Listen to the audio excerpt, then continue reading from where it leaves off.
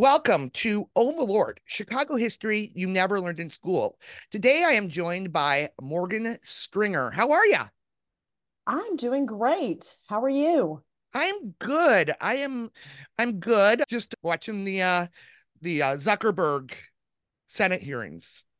Oh God. I Yeah. don't even I inevitably I'm going to learn about that since that's in my work sphere, but um I'm not looking forward to it. As somebody posted, only Josh Hawley can make you feel sorry for Zuckerberg. Oh my God, for real. Oh, is this I did see the clip where he was talking to, I think it was the TikTok CEO.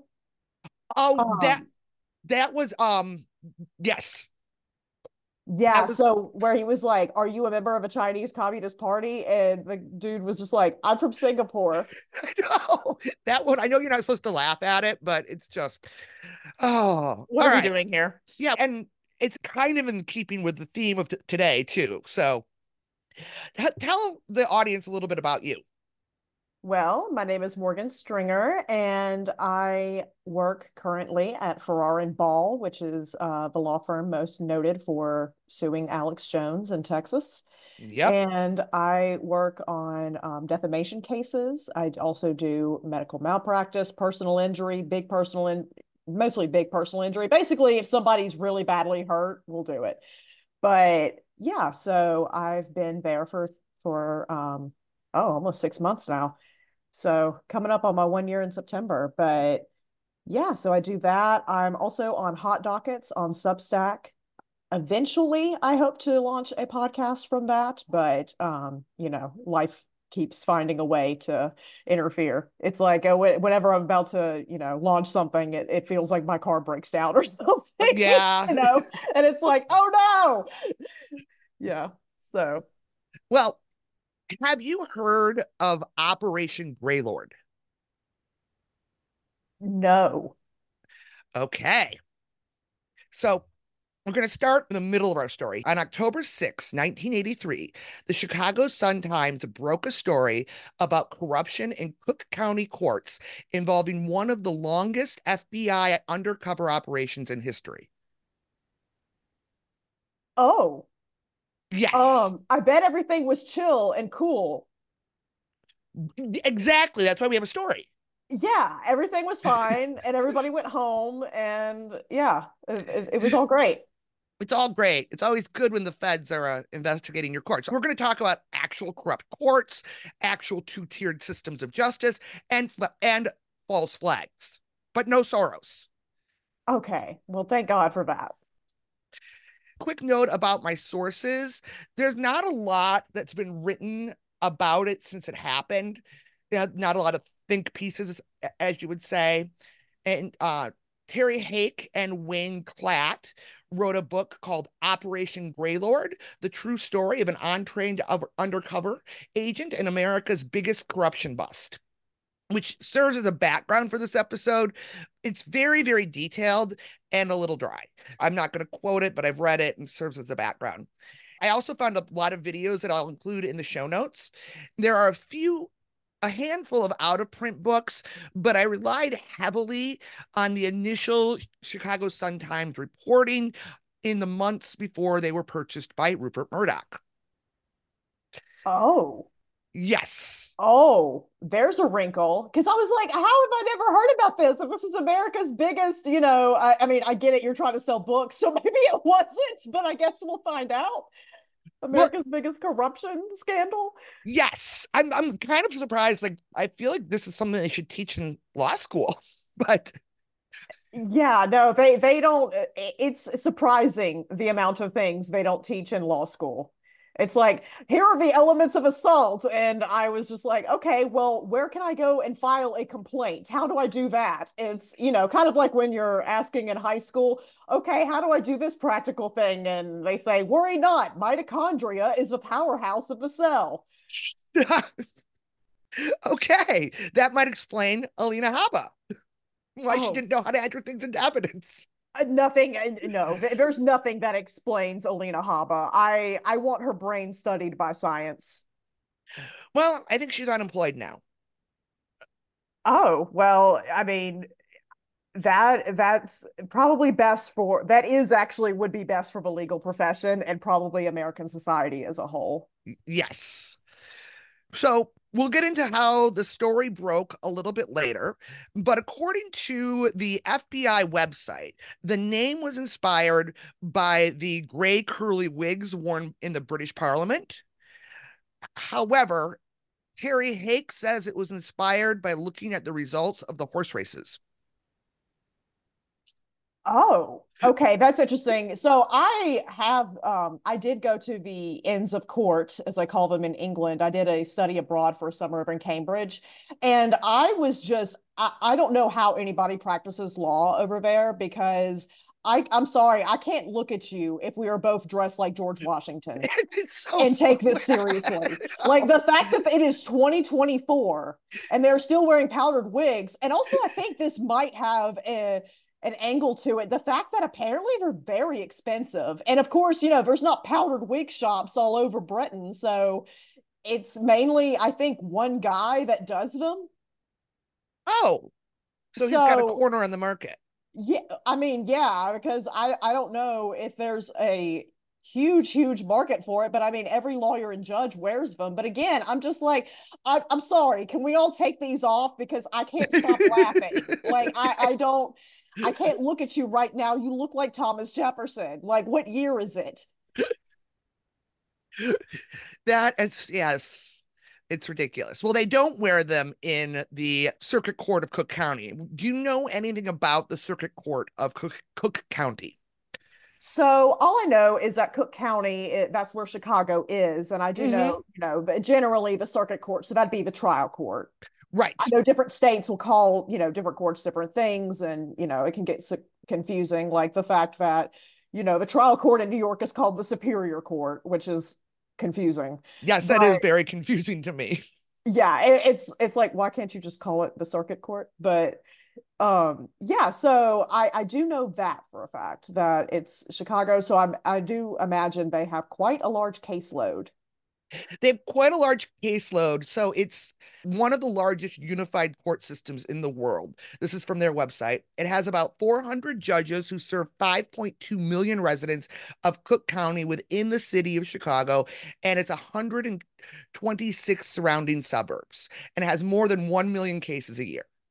Wow. Yeah. That's crazy huge. Like I'm surprised actually that they haven't subdivided that up a little bit more. There's like a flow chart for it, but I'll include it in the show notes. But it is huge. It's crazy huge. And important to know that when you get to name things, what most people call district attorneys, we call states attorneys, and then they have assistant states attorneys or ASAs. Okay. I did not know that. Yes. I don't know why we do that. It gets a little confusing sometimes, but yes. Yeah, it's like every state likes to do something a little bit weird, It's kind of like how Kentucky is like, we are a commonwealth. Yes. Yeah. It's like everybody's got to be a little bit different. Kim Fox, who's our current state's attorney, she's the one that did not prosecute Jussie Smollett. It just gets confusing. Why can't we just call her the DA? you know? Yeah, that doesn't, especially when I feel like every other state does. I think I've heard the term state's attorney, but I think they were, I was assuming, I was like, maybe they mean somebody from the attorney general's office or something. But, I was like, maybe they meant to say DA or something. But, Yeah, yeah, no, that's that's, interesting. and I'm not going to get super into the weeds of the structure of how the courts work, but we'll address it as we go along. Now, here's a brief overview of the corruption. In 1980, young ASA Terry Hake was assigned to the preliminary hearings court for murder, rape, and child molestation. That's one division. But Oh, yeah, that's all in one? uh-huh. God, I would hate to work in that office. Ooh, that's a Yeah, lot to have in one division. one division. Yeah. And a judge dismissed a case involving the rape of a child. Okay, well, do we know why he did that? Yes, we'll get into that. Okay, I assume it was for chill reasons. Um, Like there was no evidence. Well, he said that there was insufficient evidence, but Terry Hake felt that there was enough evidence and they could have. This is just because the important to know everything we're talking about is at the preliminary hearing level. Oh, okay. Well, that's weird. So you go to one judge for the preliminary hearing and then it goes to, yeah, Yeah, that okay. So it was dismissed at that preliminary hearing level. Okay. right. And Okay.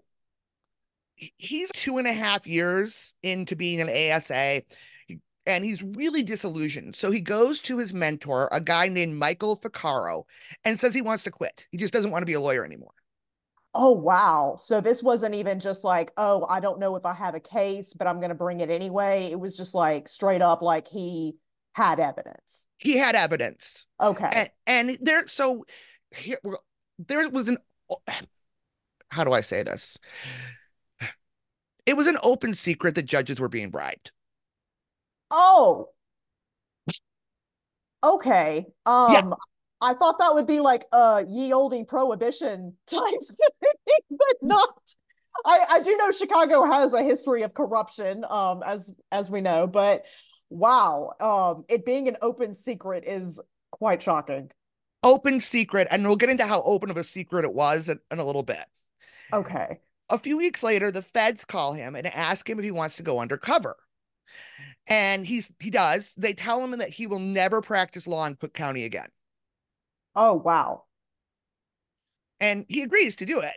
So they dot all the I's and cross all the T's because they have to get a judge to sign off on the op and alert current state attorney general Bernard Carey. Okay.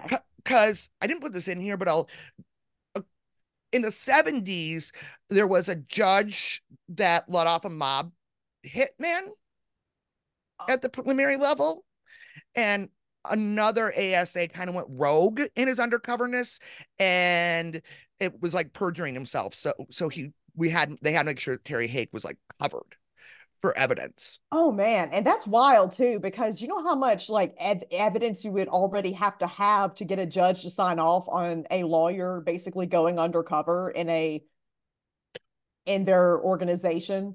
Yes. Well, and That they would had, be insane. Yeah, so it's already like we got enough sufficient there to, kind of get a, judge to sign off on this. So yeah, and they that's already wild. had one from another office because the corruption was so rampant that they didn't trust anybody in Chicago. I mean, I could imagine.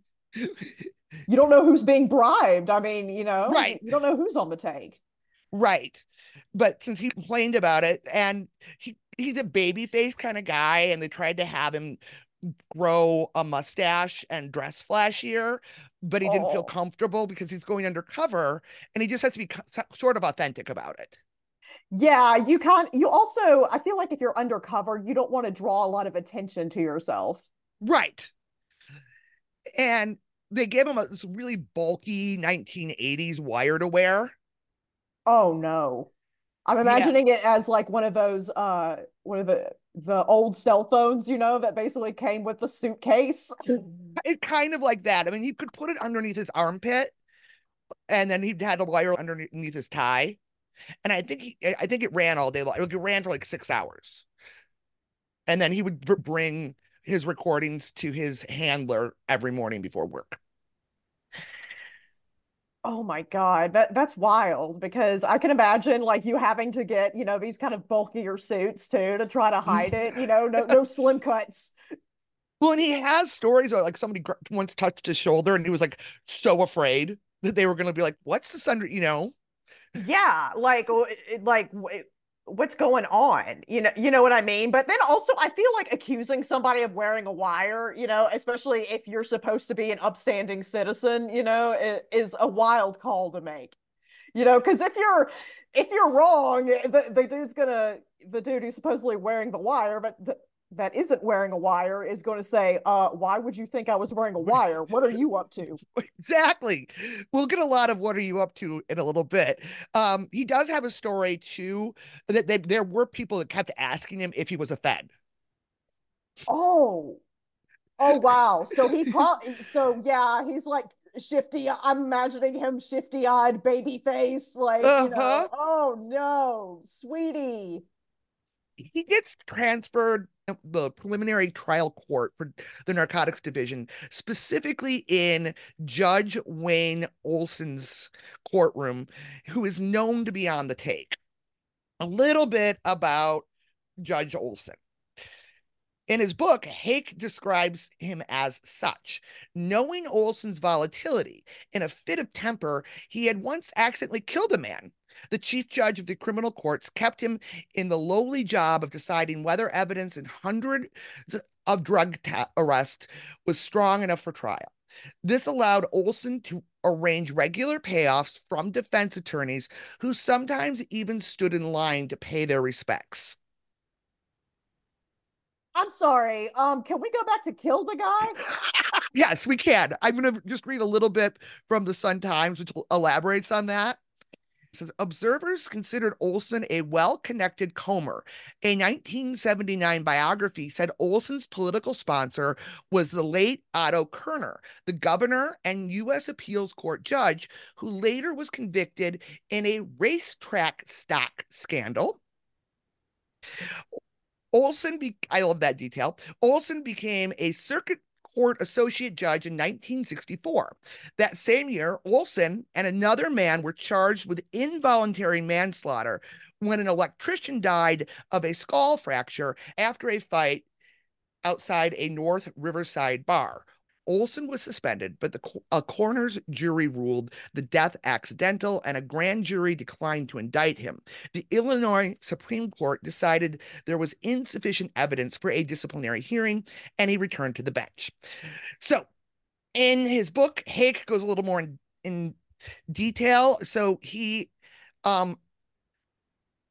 hit a guy with a gun he hit a guy in the head um because the guy was a Republican. I mean, all right. I'm an officer of a court, so of course I don't condone this, but I feel like that Larry David meme, like,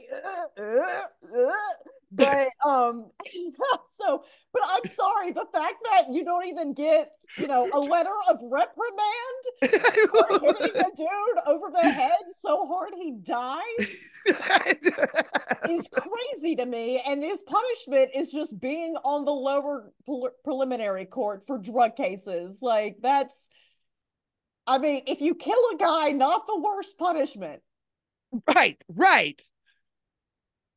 It's an insane little detail about Judge Olson. And because Terry has no training and the feds just tell him to figure it out. So he befriends Jim Big Bird Costello, who shows him the ropes. I'm Why Big Bird? Okay. Everybody has names, like nicknames, because it's like the fucking mob. Yeah, that's what it sounds like. And also I love how, I'm wondering if he was actually very small. I love it when like a huge dude is named Tiny. I feel like that's a I classic don't. mob nickname. I saw a picture of him, and he was kind of he's everything you would expect him to be. Oh, yeah, I'm imagining the pinky ring, the diamond. Oh, there's a lot of mentions to pinky rings in Hake's book. Yeah, so this is basically the mob. Yes. And this is from the Sun Times. A savvy defense attorney had decided to take young Hake under his wing. The lawyer advised Hake not to take things so seriously. Honest attorneys are fools, he confided, who just don't understand how the system works. There's a way to get along and plenty of money to be made if you learn the ropes. What Hake got that day was a lesson in how to be a quote hustler and a quote slimeball and a quote kink. But the streetwise lawyer got more than he bargained for. Hake was wired. Hake was wired that day, a body microphone taped to his chest, sources told the Sun Times. The lawyer's advice is recorded on the bottom line is he was recorded. I'm not going to try to fight for the rest of the sentence when I can, just Okay, Sum it so up. this was recorded when he called honest lawyers a bunch of suckers and losers, essentially, and said, Yes. "Hey, just do what we all do, and there's a lot of money to go around, so Yes. everybody's happy." And oh man, this is the stuff in the legal profession that pisses me off the most when That everybody's just doing everything wrong. And it's just like, well, who cares? Because we're all making money. And I'm one of those suckers and losers they talk about because I don't make money. right. And I mean, and bear in mind, Jim is a defense attorney. And he's telling this to an assistant state's attorney that he basically just met. Yeah, that's also wild. I think I would have a few more, get to know the guy first Right. in case he was wearing a wire too. Like, can you trust this man? Like, it Right. just shows how like much money and how on the take, like God knows who all was involved. Right. That you're Well, just freely opening up to this, oh, well, he's in the assistant state attorney's office, so he's an ASA, so I can just, tell him like how it goes here. right. Like he's training him, when you shadow somebody at work. Like it's crazy. Jim is considered what's called a hallway hustler, also known as fixers. So in Oh, in Cook County, criminals pay 10% of their bonds to remain free until the conclusion of their trial. yeah. So if it gets tossed out, they get their money back right away. Mm-hmm. Jim and a lot of the fixers charged 10% of their bond. And so he would take them at the preliminary hearing, knowing that they're going to get off and they're going to go get their money right away. And then yeah, that's a paycheck right there. Right. And he would take 12 of these clients a day and pay out the bailiffs and the judge, but was making about $500 a day. I mean, and this is in the 70s, This is 1980. 1980. Yeah, that's a lot of money. Yeah. Yeah. It's a lot of money. And, but this is the part that gets confusing. If you showed up to court without a lawyer, but don't qualify for the court appointed attorney, the Chicago Bar Association would provide a lawyer in exchange for the same percentage of your bond, but they weren't on the take. So the judges would just assign them to what were called the hallway hustlers. Oh, interesting. Okay. Huh. So the Chicago bar, like nobody's like they're clean. Yeah, But yeah, okay, but they would they get appointed to one of those hallway hustlers though. right, or they I were see. hustling in the hallway. At some point in time, um, Costello does like a direct deal with Judge Olson to be his favorite. Okay. Um, but yeah, so as we're also worth noting that the bribes were always in small amounts, like 100 here, 100 there.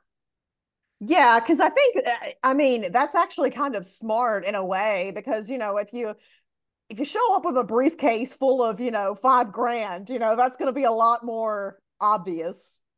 Right. Hake has stories about people giving him like 105s. Oh, that's crazy. Yeah, because those aren't going to be as noticeable as it's going to be harder to trace. Nobody's worried about $5 bills. Mm-hmm. Exactly. Now, for Hake, an ASA in narcotics court could expect to win 3/4 of all their preliminary hearings. But in front of Olson, he won 2 out of his first 20. That's crazy, especially at a preliminary hearing level. Uh-huh.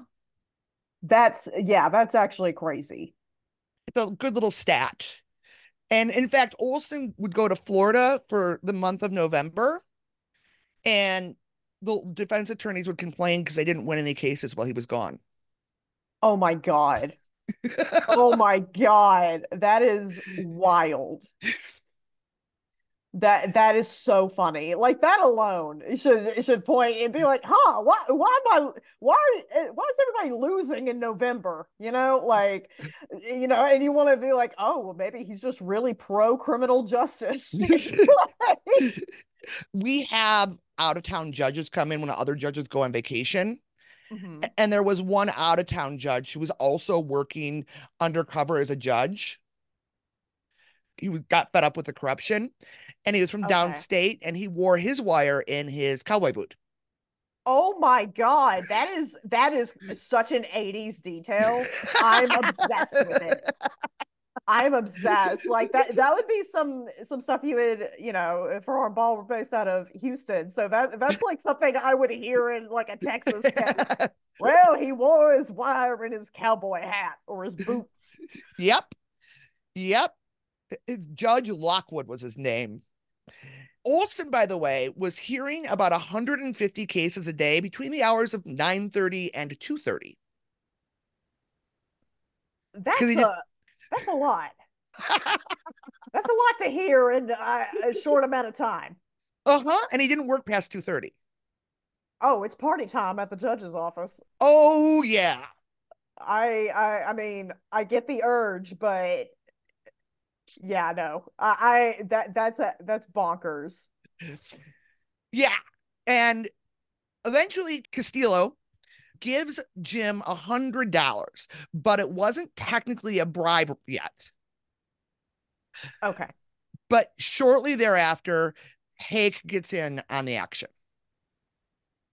Oh, I'm sorry, gives Hake the $100, but it wasn't technically a bribe. But eventually, gets in on the action, and the book does a really good job because it's his life about the stress of knowing that his colleagues thought that he was a dirty lawyer. Yeah. Oh, because I get because there's obviously now I know Chicago's a much, much bigger city than any of the ones that I've practiced in, but legal communities are pretty tight knit. Everybody's talking. It's kind of, there are a variety of, sort of open secrets and things of that nature. I mean, nothing this crazy, but, just the temperament of certain lawyers or, Right. did you hear what so and so did, last weekend? That kind of, just water cooler gossip type stuff. Um, maybe I'm one of the suckers and losers who's not in on Maybe you are. the hot goss, but I hope not. I hope that's not going on. Certainly, but not that I've seen. But yeah, no, this is bananas that yeah, having to deal with that, and you can't tell anybody you're undercover, obviously, but Right. Well, but your colleagues are like, oh man, he's a dirty lawyer and he's taking bribes and he's carrying around brown paper sacks of $5 bills. well, they interviewed one of his coworkers, and they were like, "I'm glad." Like when it all broke, and they're like, "We thought he had changed." Like they like literally like we distanced ourselves from him because um we thought he was on the take, and um one of his good friends from the ASA left to go into private practice and tried to get him to bribe the judge for him. Oh no. Mm-hmm. Oh man, that's rough because it's like, hey man, don't be involved. Wink, wink. Like it's oh my God, that's so crazy. But it just goes to show like how I guess he was convincing. Yeah. So convincing that his own friends, but I mean, I guess if you know the guy, maybe they didn't suspect anything. But yeah, I guess he gave a convincing enough performance, or the fact that everybody was doing it so much that it wasn't that surprising. Right. I think it's everybody was doing it so much that it wasn't that surprising. And he gave a good performance. And he goes into painstaking detail how he earned the trust of everybody. Wow. Yeah, because I was saying, when you were saying, oh, this defense attorney just told him on the first meeting, like, hey, everybody here's making money and taking bribes. It's like I was thinking, my God, like, is that just how you open, or is he doing something to earn these people's trust, or is it just a fact it's all out there all the time? But I guess it's a mixed bag of all A those. mixed bag. Big Bird, that was like his in, and then Big Bird could vouch for him with other people. And eventually he gets enough evidence that the FBI got a warrant to tap Judge Olson's chambers. That's crazy. First time ever that they wiretapped a judge's chambers. That's crazy because again, the amount of evidence you would have to have because you're hearing some, very confidential details. You're hearing, other people's cases. You're hearing the ins and outs of the court system. Right. Well, That's bonkers. and when they keep the sanctity of the chambers, they give Hake this little box that when a dirty attorney would enter the chambers, he would hit play and then write down who it was. And then when they leave, he cut off their access to the wire. Oh, okay.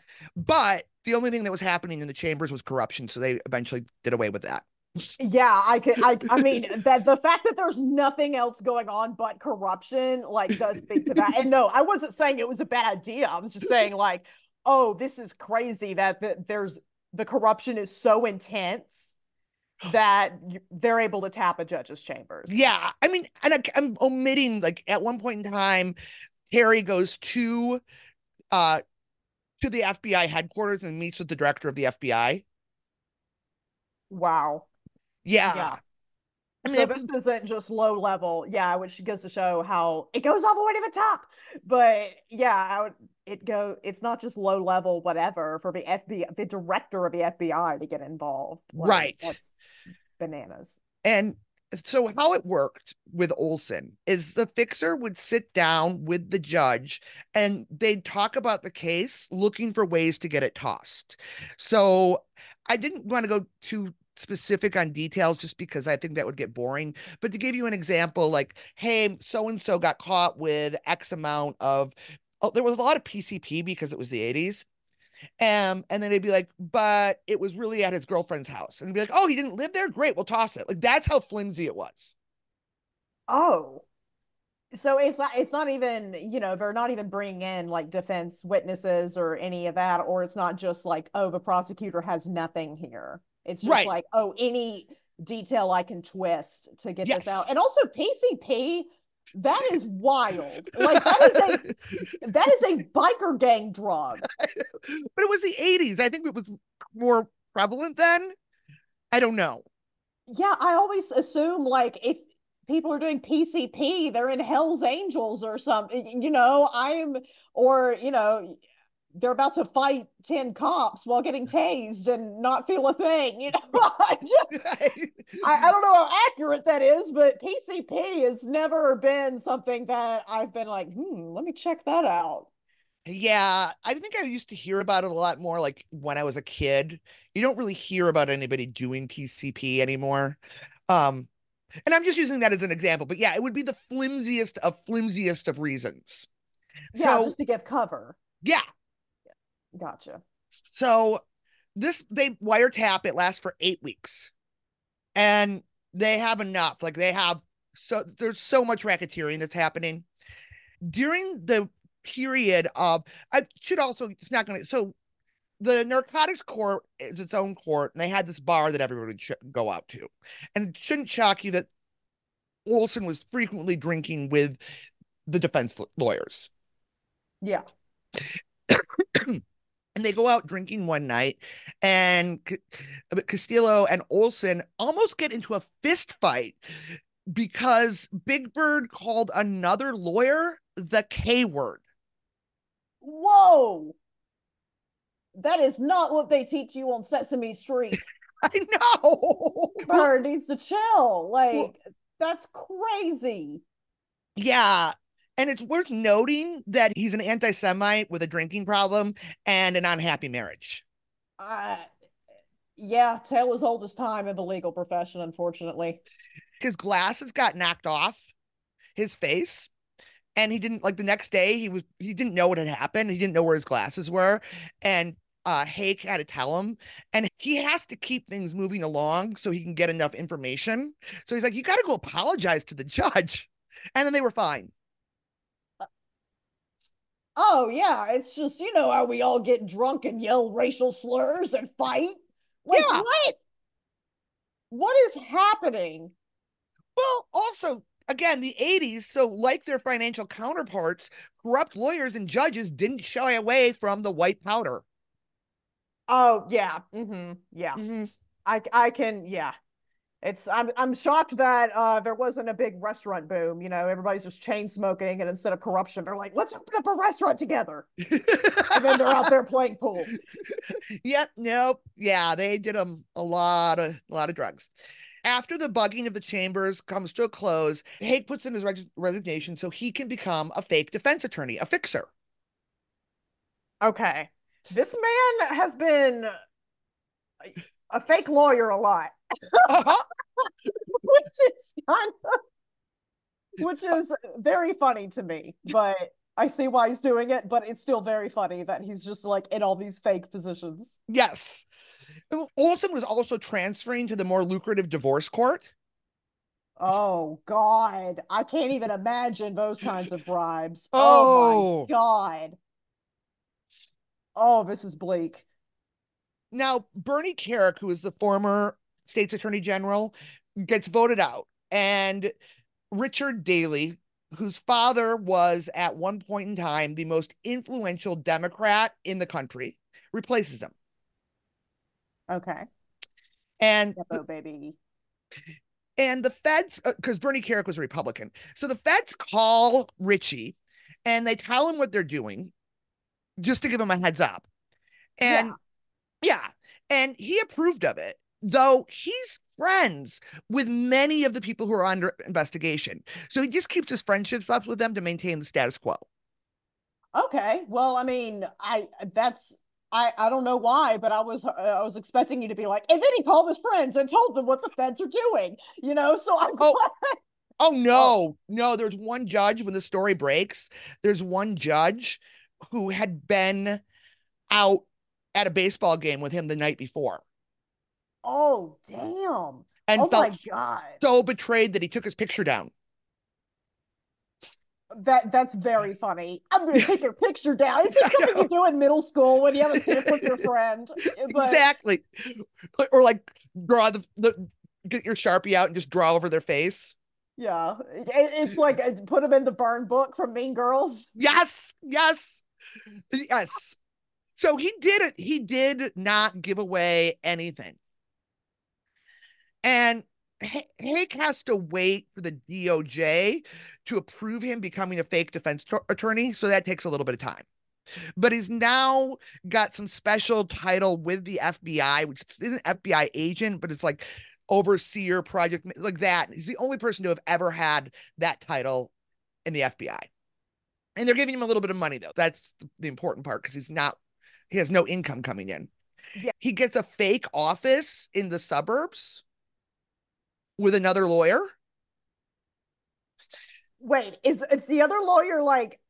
Oh my God, does the other lawyer know what's going on? No, because he never goes to his fake office. Oh my God. That's wild. Could you imagine finding out? Like, I could not imagine finding out I worked for a fake law firm. Yeah, he never went. Well, the other lawyer, I think it was just like he was going out on his own and he went to this other lawyer and was like, hey, do you want to share office space or can I rent a desk from you? So that he Yeah, had a place. yeah. And the feds also rent a base of operations in downtown Chicago and create a fake business with business cards and make him the corporate counsel. So he has a reason to go into this office. Oh my God. And then it looks like he's also got a client, Right. like a big client. I'm imagining, in the movies when the FBI has like that fake van, Yes. and then if it looks like somebody's, coming too close they'll be like, oh my God, we gotta wash the dog. And then they'll like take out a dog and just pour a bucket of soap on it and act like they're a legit dog washing business or something. But when they put the wire in the judges, like it's kind of that detailed. Watch because had to make sure that no one was in. Luckily, they put that wiretap in the Wednesday before Thanksgiving. Ah, so nobody was around. Right. But like they had the whole like they memorized all all of the license plate numbers of the maintenance staff. Wow. Yeah. And Yeah. That's a crazy amount of detail. But I it's mean, a, I guess you have to be this detailed if yeah. it's, yeah. Well, and because they didn't want real criminals to go free, they have FBI agents from other areas do fake crimes. This is, I'm sorry, but that's the funniest thing I've ever heard. Were they actually like doing a crime and being like, it didn't count? Well, everything was going to be a misdemeanor, which I'll get into in a minute. And one of the like one of the things they had a hard time was like they did drunk driving, and they couldn't sometimes get people to arrest them because the cops didn't. It was like the end of the shift, and they didn't want to fill out the paperwork. They had to work. They had to work really hard sometimes to get arrested. Oh my God. That's ridiculous. Like you're just swerving all over the road, like, and then Yeah, the cop's like, fuck it. Like, what?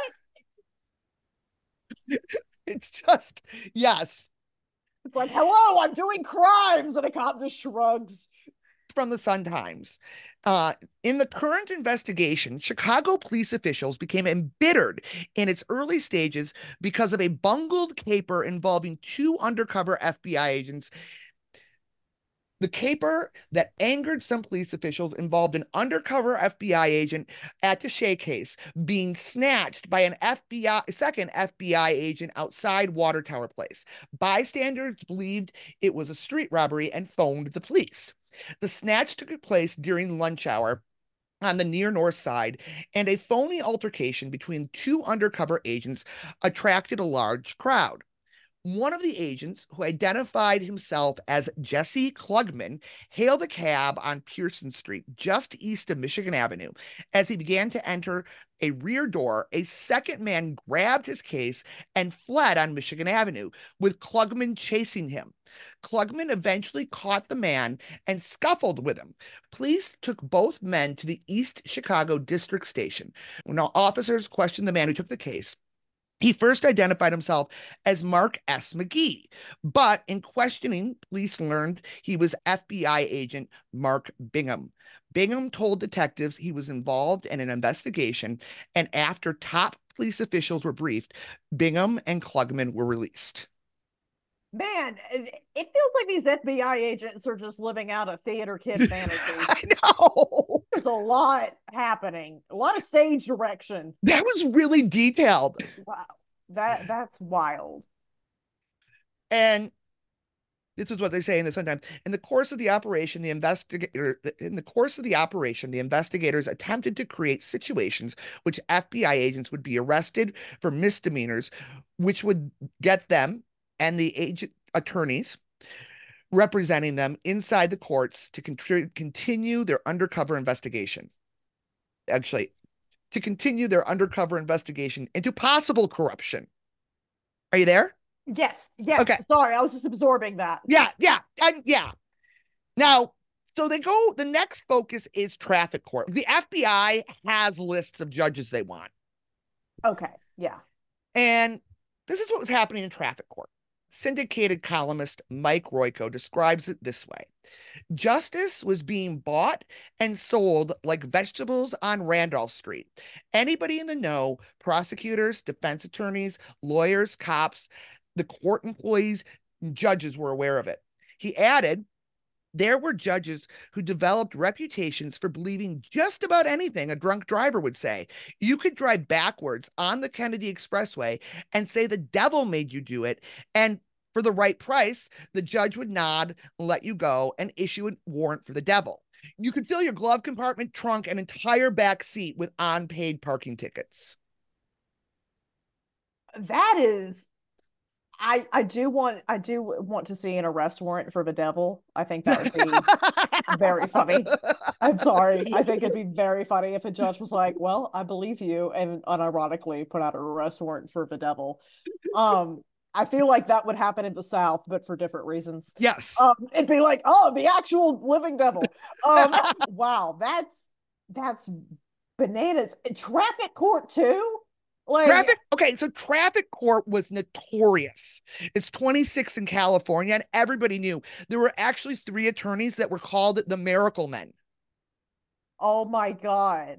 But the miracle is the exchange of currency. Yes.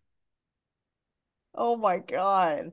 That's wild. I want to see who did go to jail. You know what I mean? Like, I bet if you did end up going to jail for like some of this, but can you imagine how pissed you'd be? Well, it You were really is like, a two-tiered. Oh, and sometimes though, just to get the scent off of them, they would let trials go forward, like 2 out of 20. but I'm wondering too, like, watch those trials have been the ones that should have been like dismissed. Right, right. Well, and then this is how bad it was. One judge was too hungover one day, so he had his bailiff take the bench. Oh, that's not okay. That's not No, chill. That's not no. cool. I would. Oh my God, I could not imagine being a lawyer that wasn't on the take during this time. Like, because you would just be screaming, like, does no one else see this? Well, you can see how Terry Hake was ready to quit.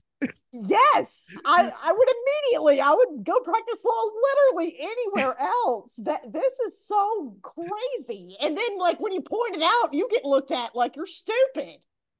Like, oh my God. Yeah, this is bananas. I think you get a sense of the corruption that was taking place. Everywhere. Look, Bumble knows you're exhausted by dating. All the must not take yourself too seriously and 6'1" since that matters. And what do I even say other than hey? Well, that's why they're introducing an all new Bumble with exciting features to make compatibility easier, starting the chat better, and dating safer. They've changed, so you don't have to. Download the new Bumble now. Hello, I'm Alison Larkin, writer, comedian, narrator, and host of the Jane Austen podcast. Join me as we embark on a journey through Austen's timeless stories, starting with Pride and Prejudice. The Jane Austen podcast with Alison Larkin is available wherever you listen to podcasts. Everywhere. It went on for 3 years, this whole operation. And on October 6, 1983, the Chicago Sun-Times headline reads, Law Scam Zeroes In on 6 Cook County Judges. So Hake is at a bachelor party. He knows that they've been scooped, and he's at a bachelor party when the news comes on with all these dirty lawyers. Oh, oh, you got to get out of that party, man. But he said he had this total freedom that nobody suspected him, and he could just watch their reactions. Oh man, because immediately when that news came on, I would have been like, "Oh, they've got a guy on the inside." Mm-hmm. Well, we'll get there. They started to wonder, like they're going to get to that paranoid level. And I actually reached out to a former Chicago journalist who became a lawyer later, and he moved uh, about a week before the story broke. I asked him how they got the story. And it could be that they were tipped off by the CPD, but I read the coverage. They had way too many details. So I'm pretty sure that the feds tipped them off so they could get to the next level of their case and have people turn on each other. That actually makes a lot of sense. That being the case. Yeah, and having read, I read Hake's book. I've watched documentaries, and then I went through and read the coverage. And there's no way, if you don't get tipped off, that you would have all of that information. Yeah, especially if they have information that nobody but the feds would know. Right, like the 6 judges. Yeah, that's way too specific. Mm-hmm. One or two of them might have been like, all right, but also, yeah, those 6, yeah, for sure. Yeah. One aspect that makes the story relevant now is the reaction from the legal community, because it is more fascinating than watching grown men lose their minds over Taylor Swift. Oh God. I I can imagine what the legal community reaction was. Well, as predictable, the fallout of a federal indictment in Chicago always creates paranoia, Mm-hmm. and they don't know who to trust, Yes. which is more telling than not. Yeah. Like the FBI had a really, really busy 80s and 90s in Chicago. Yeah, sounds like it. They were putting on improv live on every street corner. It seems like.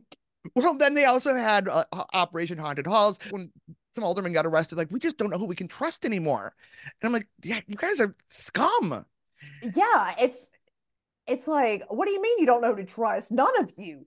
Right. I mean, you're a lawyer. And if you heard that there was an FBI probe into your court system, would you be concerned?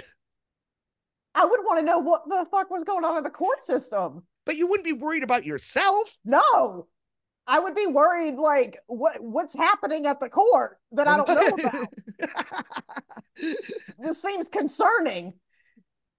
So the Sun Times wrote something called Bug Worries. The Justice Department's Operation Greylord, aiming to ferret out bad guy lawyers and judges, has some of the latter in a tizzy at the Daily Center, as one judge admits, quote, there's a general paranoia among judges that borders on the comic. Yeah, I could imagine. Because right now it's like, oh, we were just letting anybody and everybody in on this open secret and letting y'all be on the take, and now we got to close up shop. We got to close up shop. The article goes on to say the big question, of course, is who's in hot water and who got them there. One judge admits chagrin that some colleagues hear rumors he wore the electric snooping device to help the government. He tells them that's nuts. It hasn't made life tranquil. Hearing, Yeah, I could imagine because, people kill people over that. Like, oh yeah.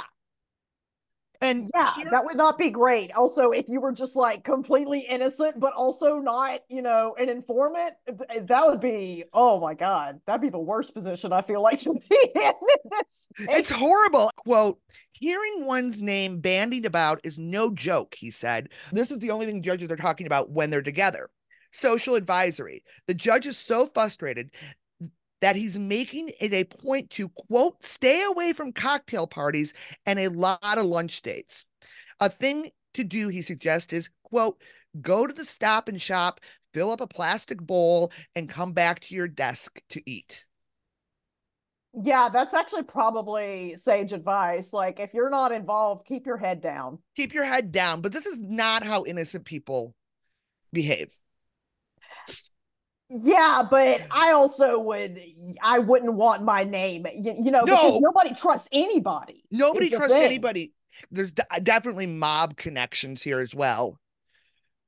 I'm shocked. I know you're shocked. All is not lost. I found an article about former Illinois Supreme Court Justice and my one-time lawyer, Seymour Simon. Brian J. Kelly. The state court system faces a crisis of confidence, which threatens disrespect and disregard for the law and can only be cured by merit selection of judges, an Illinois Supreme Court justice said on Friday. In a toughly worded speech, Justice Seymour Simon said that Operation Greylord, the federal investigation into Cook County courts, has intensified public doubts about the integrity of some judges. Quote, a public suspicious of our judges is as great a hazard to the justice as dishonest judges themselves, Simon said. He goes on, he just kind of lambasts the judges. And then this is an important thing that I want to underscore here. Whether we like it or not, this investigation is going to continue until it is completed to the satisfaction of the Justice Department. One of the things people complain about a lot is how slow, say, Merrick Garland has been. Yeah. And Seymour's just like, this is going to take a while. Yeah. And then during that time, people know that there's corruption, but they don't exactly know who's all corrupt. Right. So you can't really trust anybody or anything that comes out of the Justice Department, or not the Justice Department, sorry, but the justice system. Yeah. Everybody's corrupt. You don't really trust anything. And now Hake went and tried to turn Big Bird into a witness, but Big Bird wouldn't do it. Oh Lord. He would Because not testify against Oscar the Grouch. right. Yeah, we're at the point now where they're just trying to get people to turn on each other. Yes. Yeah, flipping Um, witnesses. this is a quote from Roger Simon, who later became Politico's first chief columnist. This may be a case of a few rotten apples, or it may be part of what the prosecutor who began the investigation said was, quote, a pervasive, deep-seated lack of honesty at all levels of government and business in this area. Yeah, but I mean, again, it's a phrase, the one rotten apple spoils the whole bunch. Yes, exactly. So it's even if you are an innocent judge, like until this investigation clears you, essentially, nobody can trust you Right. because who knows? I mean, it seems evident that at all levels there were people on the take. So, what's your deal? Right. And here's the thing that was interesting is they assumed when they went into it that the lawyers were corrupting the judges. No, the judges were corrupting the lawyers. Yeah, fish rots from the head. Yeah. And lest you think integrity ran supreme, people had bumper stickers saying, quote, support your local judge, end quote. Oh my God. Oh my God. I'm sorry. That is kind of that is hilarious. It's like, I like being able to bribe my judge when I drunk drive all over the place. Yes. I mean, it's kind of like buying a t-shirt with a mugshot on it. Mm-hmm. Yeah, Mm-hmm. So they bring in the IRS of to, course. it's a whole thing. By December, they charged the first 10 people. And it went on for over a decade. Oh my, the investigation? No, the trials. Oh, the trials. So yeah, they arrest the first 10 people. One and it was so big and they were so worried about it being successful that like they lost one judge. They lost the trial and they were really worried it was going to go another way. By the end of the decade, nearly 100 people had been indicted and all but a handful of them were convicted. Oh my God. That is, yeah, again, it just shows you like how deep this went. And, think of how many people that were like suspected, but, not They enough, maybe not enough evidence to indict, right. or the people that, maybe wiggled out of it, or flipped. Yeah, a lot of people flipped. They had 17 judges, 15 were convicted. And then the rest were lawyers, court clerks, bailiffs, police officers. Oh my God. No, now I know that a prison's about to get some great jailhouse lawyers up in there. Well, they were all sent to some federal prison in Wisconsin. Oh my God, I bet prison, yeah, and you can help your cellmate on his appeals. Like this is great. uh yeah, I mean it was just like wow, like and a lot of them rolled, and a lot of them didn't go to court, but 3 people committed suicide. Ooh. And other people just sort of died. Yeah, probably the stress. The stress. And they did another op late 80s, early 90s, and ended up indicting the hitman. Oh wow. Mm-hmm. Okay. Yeah. Well, I mean, I assume also that they got disbarred. I'm assuming Oh, yes, there was a lot of disbarment going on. I would have to say the Chicago bar and the Illinois bar was on top of it. That's good to hear. I am glad to hear that. I was worried that you'd say, and they are practicing law to this day. No, I think there was one that tried to get his license back, but they're like, no, like Yeah, you are a convicted felon.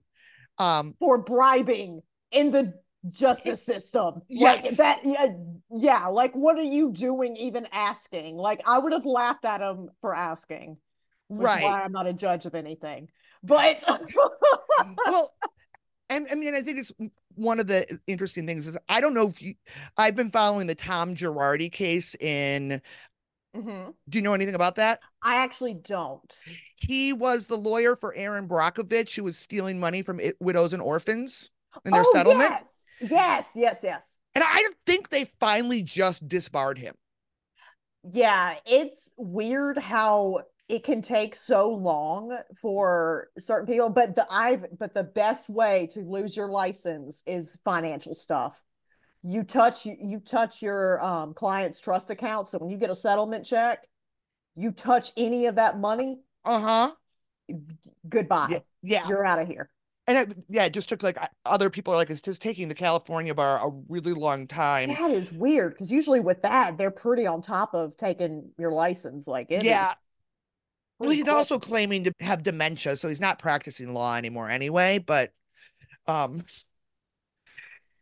yeah, it just took one of the things is how long it took to do that. I thought you were gonna say he was gonna say the devil made him steal the money. No, I don't Like think that so. devil, that rascally devil again. The rascally devil. Terry Hake went on to become an FBI agent. And then when the trials were ending, they wanted him to move. Like the way it works for FBI agents is you get sent to a smaller market before you go to the big market. Yeah, that makes sense. They kept him in for the Operation Greylord because he had to testify.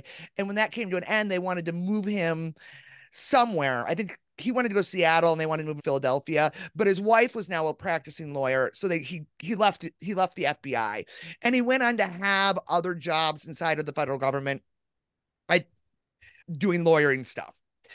And then in his 60s, he went back.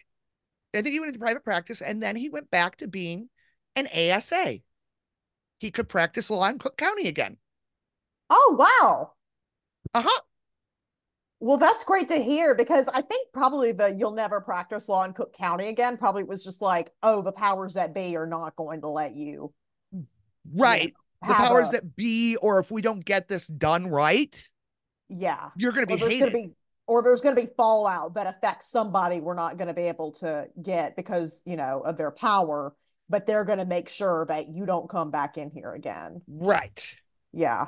It's essentially like a threat of being blacklisted. But that's Right. good to hear that it didn't work and he was able to go back to the job that he nearly quit so many years ago and got involved in the FBI's theater troupe. But One thing I learned on this, and you probably knew, I didn't realize this, that U.S. attorneys are only they're appointed. I knew that part, but they're only in office for 4 years. mhm. I didn't know that. Like so, and it's 4 years. It doesn't matter. Like so, we had Thomas Sullivan, who was the Carter appointee, who started this, and then we had Dan Webb. Do you know who Dan Webb is? I've heard the name. Okay. I'm going to go to his Wikipedia page just because it's good and bad. Good. Oh. A land of He's a, contrasts. I love a land of contrasts on yeah. a Wikipedia page. So he started out as a U.S. attorney. Then he prosecuted Iran Contra. Okay. Then he was, he was a special appointment for a case involving a guy who died after being punched in by the nephew of then Chicago Mayor Richard M. Daley. What is up with people hitting people and killing them in I Chicago? don't What know. is going on up there? He was also appointed special prosecutor for the Jesse Smollett case. Okay. He in private practice, he is what's his title? He is the co-executive chairman of the international law firm Winston and Strawn. Mm. And he in private practice, this is where it gets kind of Philip Morris. Oh, ooh, cigarettes. Yeah, they're down the road from me over in Winston-Salem. Bill Gates and US v Microsoft. The New Oh, York Stock Exchange. Uh, those are that is some of his, quite a uh, collection. Pfizer, Boeing, Ernst and Young. Yeah. Those are then he represented numerous politicians, such as former governor of Illinois, George Ryan, Chicago Congressman Jesse Jackson Jr., Dan Rostenkowski, who is also a congressman, and Detroit Mayor Kwame Kilpatrick. Yeah, that's quite a collection of clients. It's yeah, it's oh, it gets better. This is why I wanted. Okay, so then Trump wanted him to represent him in the Mueller investigation, but he declined. Okay. They wanted to also have him be the special counsel for the Clinton impeachment, but he declined. Makes sense. But he defended Fox News in Dominion v. Fox News Network. That's where I know him from. Oh my God. How do you go from defending Pfizer to, I mean, I guess you have a lot of big corporate clients, which, I mean, that doesn't mean like you're defending them doing bad things. Sometimes it's like a company versus another big company. It's, Yeah, sometimes companies do need defending. I understand there's a place for that. But that is, that case was literally indefensible. well, I know he was getting ready to do his opening arguments when they did the settlement. Yeah, because that's what I would have told Fox News to do. I would have been like, hey, man, get your checkbook out.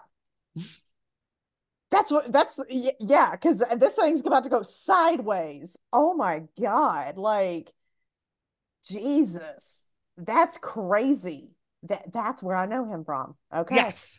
I mean, he's got all these crazy, but it's like conflicting because then he also represented Dmitry Firtash, who was a business partner of Paul Manafort. Yeah.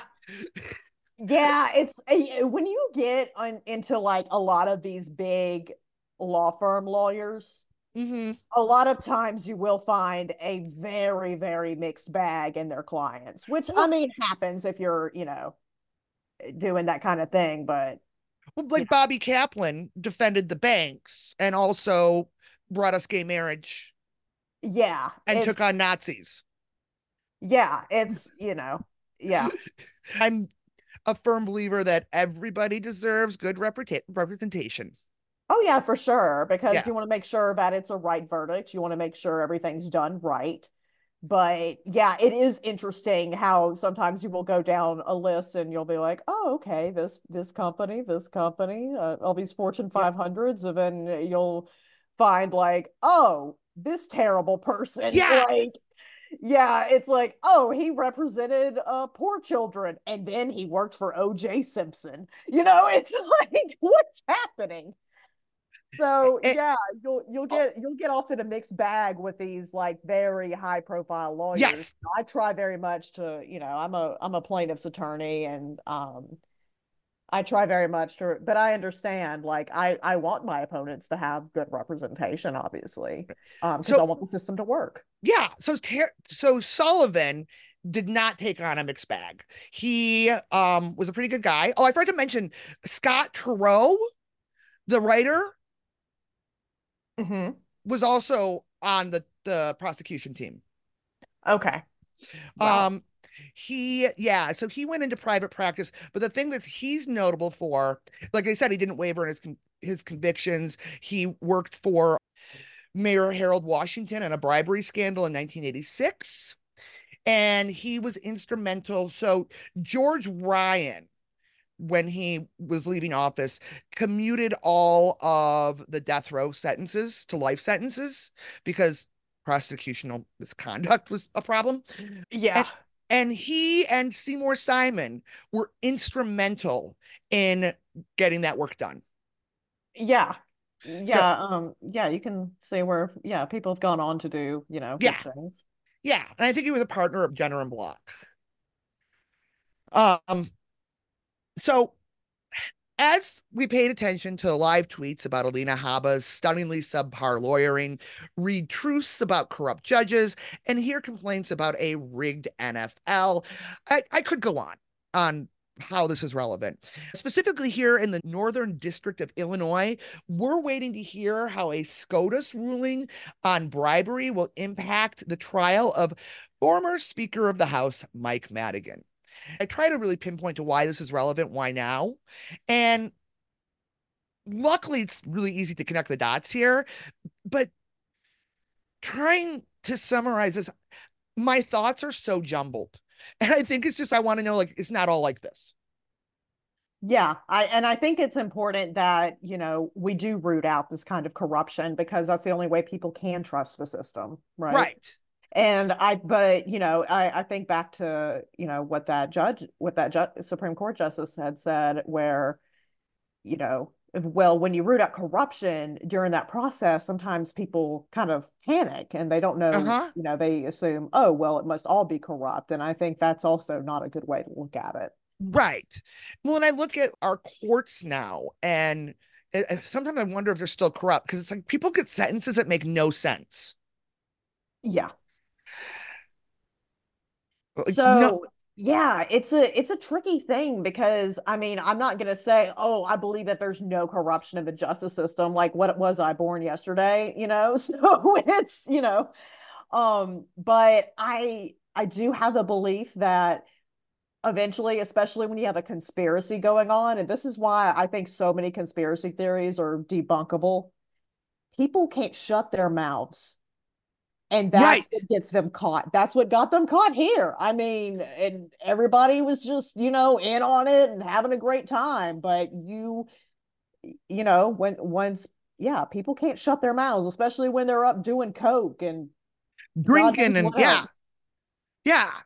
So I mean, yeah, it's just, like today I went in to watch Twitter and Trump is claiming that he won his case in appeals for E. Jean Carroll. That's just like, sure, man, words mean whatever. Yeah, that is sort of what I'm left with, though. Have you ever watched the show The Good Fight, which is a spinoff of The Good Wife? Yes. I feel like researching this, I want to say it was second or third season where they always just had the news on and it was like the most surreal, could be real, but wasn't real. Yeah, very, very like ripped from the headlines. Yes, that's how I felt and researching and writing this was just like, this is just ripped from the headlines. Yeah. It's thankfully, though, Alina Habba has not been able to pull off some kind of masterful gambit. Like she has, like I said on Twitter, I know when that woman shakes her head, it sounds like pennies rolling around a tin can. I saw that. I It's saw that. just unbelievable. But the fact is that she's richly rewarded Well, for her shenanigans. Like she earned, $3 million in fees for her law firm. do you think she got paid? Um, I don't know.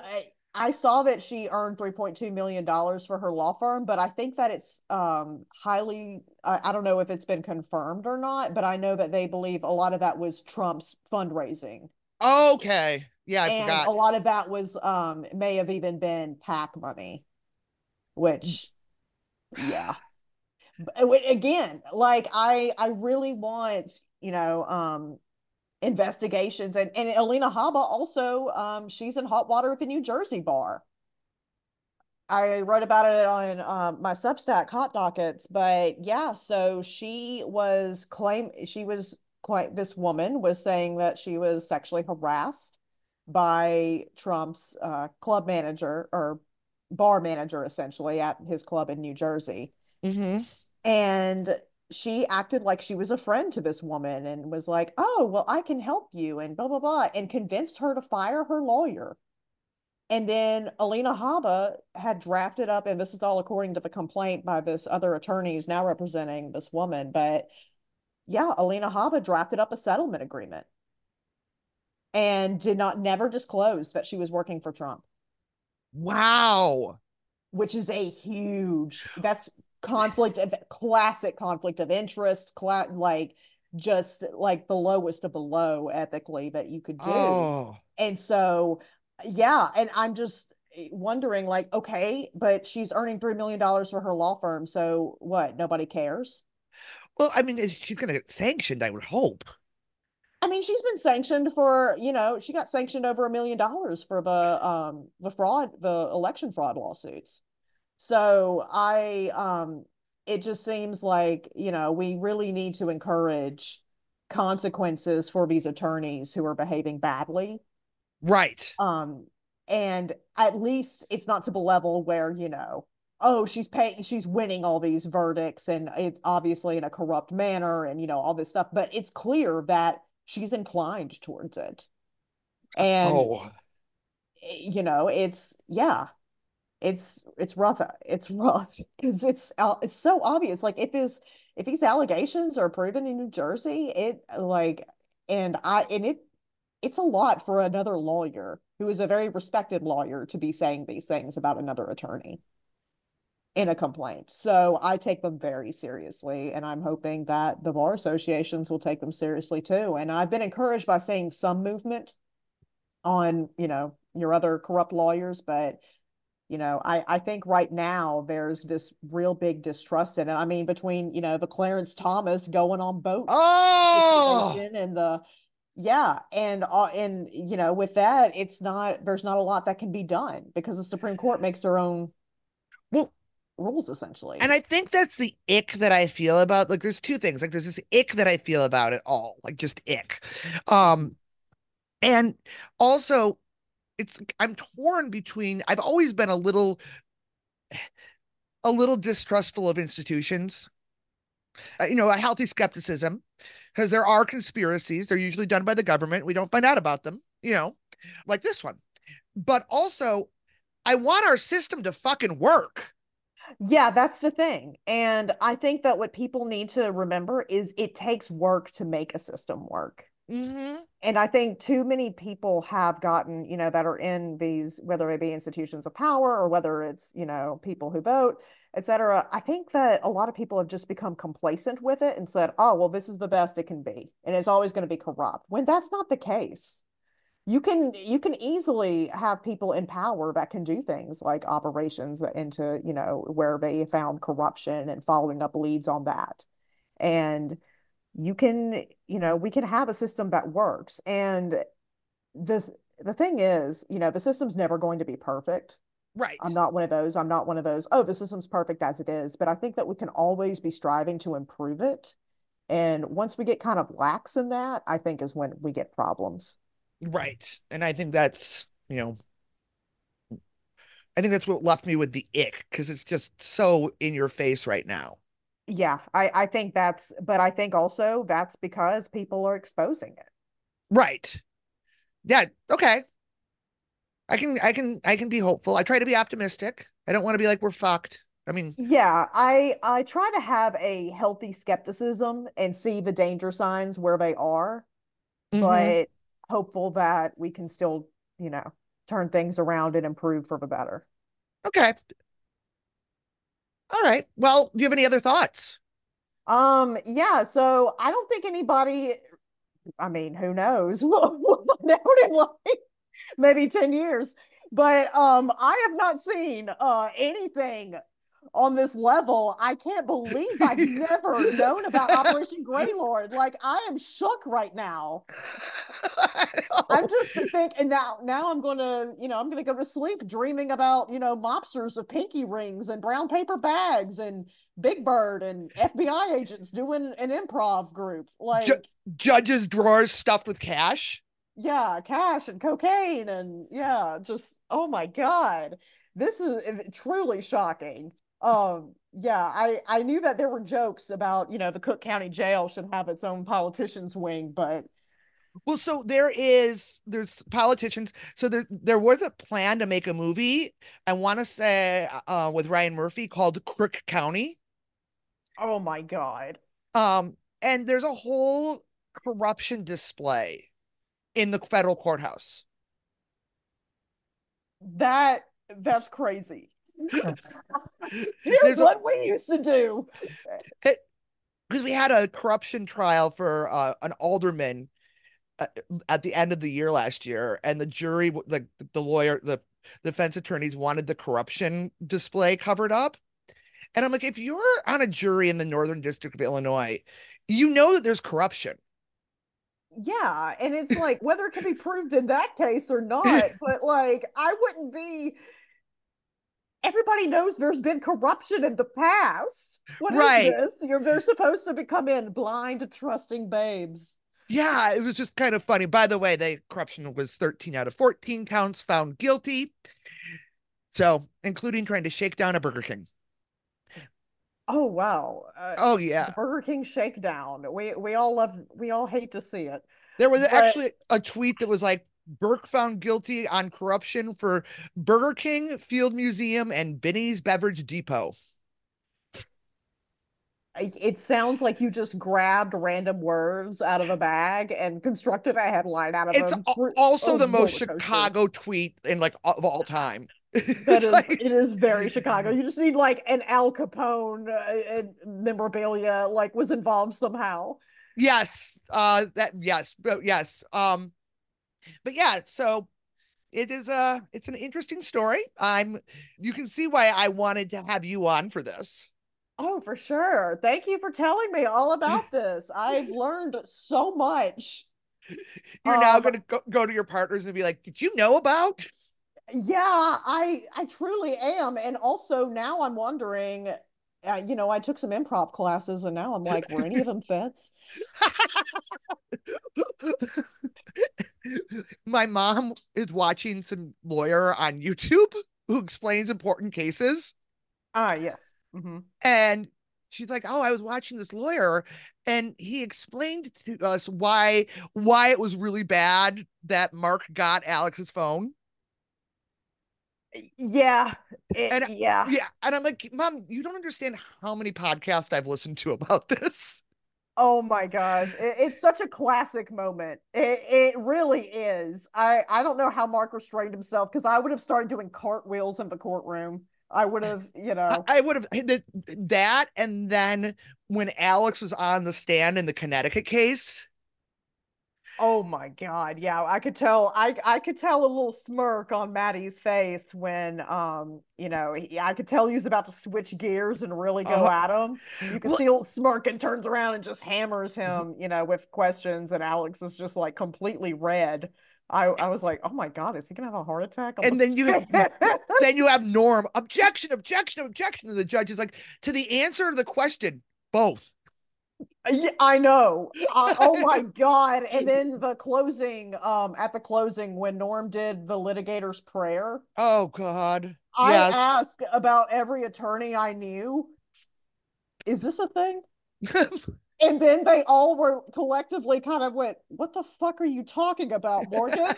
What are you what's your deal right now? Like what is this?" And I'm like, "Oh no, I was just checking." But yeah, like no, I think that's a Norm thing. Yeah, no, but another underrated moment of the Alex trial I really think is when Mark showed the jury a video of Alex calling the jurors stupid Oh to yes, the jury's face. yes. I think people thought I was a weirdo, but they do not understand how well parts of it were entertaining that these trials were Yeah, a lot of it is, obviously very, very tragic. tragic, very awful what has been done to these families. But, you do have to kind of look at just the absurdity of it. Well, I It like of not the trial, but like these moments and how absurd the defense was because there is no defense. yeah, I was like I was live messengering a friend of mine who was at work when Alex was on the stand in Connecticut. And I'm like, hold on. I think he just brought up the Unabomber. And my friend's like, on the witness stand? I'm like, yeah. Yeah, no, no, Alex is the king of being like, no one, literally nobody, not a single soul saying anything, and then being like, and the Unabomber. You're trying to say I'm the Unabomber. And it's like, you brought that. I didn't think you were, but why, your t-shirt saying I'm not like the Unabomber has me asking some questions.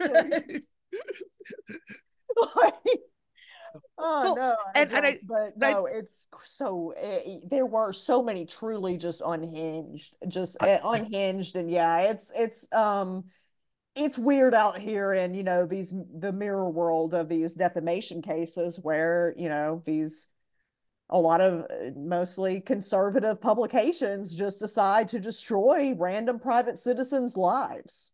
that's crazy. I mean, it's just, I mean, I do you think that they just don't know? The publications? I think they do. I Okay. think they do. And I think the thing is, they don't believe that there will be consequences. I think that's what it is. I think they have this belief that they are free from consequences. I think that there is an utter disregard for what is true, so long as it makes you money. And who Okay. care? And just they don't care, or it's not that they don't think about it. It's like, why should it matter to them? Well, it's sort of like how Alex just keeps defaming Yeah, Scarlett and oh, got it. Scarlett and Neil. Neil, yes. I was thinking Lenny Posner, but that's a different case. There's the other one that your boss filed that I'm curious to see how it turns out. Ah, yes. I assume this is the Elon case. The Elon case, exactly. Uh, Yeah. So, yeah, our client, Mr. Brody, was harassed and suffered a lot of damages because of Elon going on Twitter and saying, how he does, interesting. Ooh, it looks like mhm. he's one of these, agents, and it became a whole thick conspiracy about how he was a Fed that had infiltrated, a neo-Nazi brawl to make people believe white supremacy was a thing. And that didn't blow up until Elon commented on it. Right. It didn't, yeah. And so we'll see how that goes. We have some motions, some back and forth to take care of. But yeah, we'll see how that goes. But I'm really hopeful that Mr. Brody has a good case. I think that we do have a good case, and we're going forward with it, because just because, Elon Musk is the richest man in the world does not mean that he is immune from consequences. Right. And I think that thank you for just talking this through with me because I can also that's what also left me with the ick is there's just no consequences. Yeah, and I think that the thing is, you have to make consequences happen, is what, and it's hard work, and a lot of times it sucks, but man, there's got to be something, because, as they say, boy, we do live in a society. It's Yeah. we live in a society, like, there has to be consequences for actions when you hurt people, and that's what the civil court system is for. When somebody does illegal wrong to you. And so that's all we're asking for, is that Mr. Brody be compensated fairly for the damage that was done to him. And there are people out there who believe that, oh, who cares? Who cares about the truth? Who cares if, anybody would have known this was a lie and false? Who cares that he was just a private citizen? Not anybody I know. And I think that there's this sort of anonymity aspect to it as well, Mm-hmm. where people get very bold saying things about people behind screens that they don't know. Well, And yeah. they can dehumanize them It, completely, because, oh, well, I'm getting a lot of money, and a lot of it, people think, oh, I get a lot of money and attention out of this. So, this other person is, whatever. right. Not And even all you have to worry about. right. Did you read Elizabeth Williamson's book? I did. Okay. Yeah. I mean, because the way she goes into it and how it is a uniquely online thing now. And, you know, even but it makes me mad because as a podcaster, I make sure that I cite my sources and that I know what I'm talking about.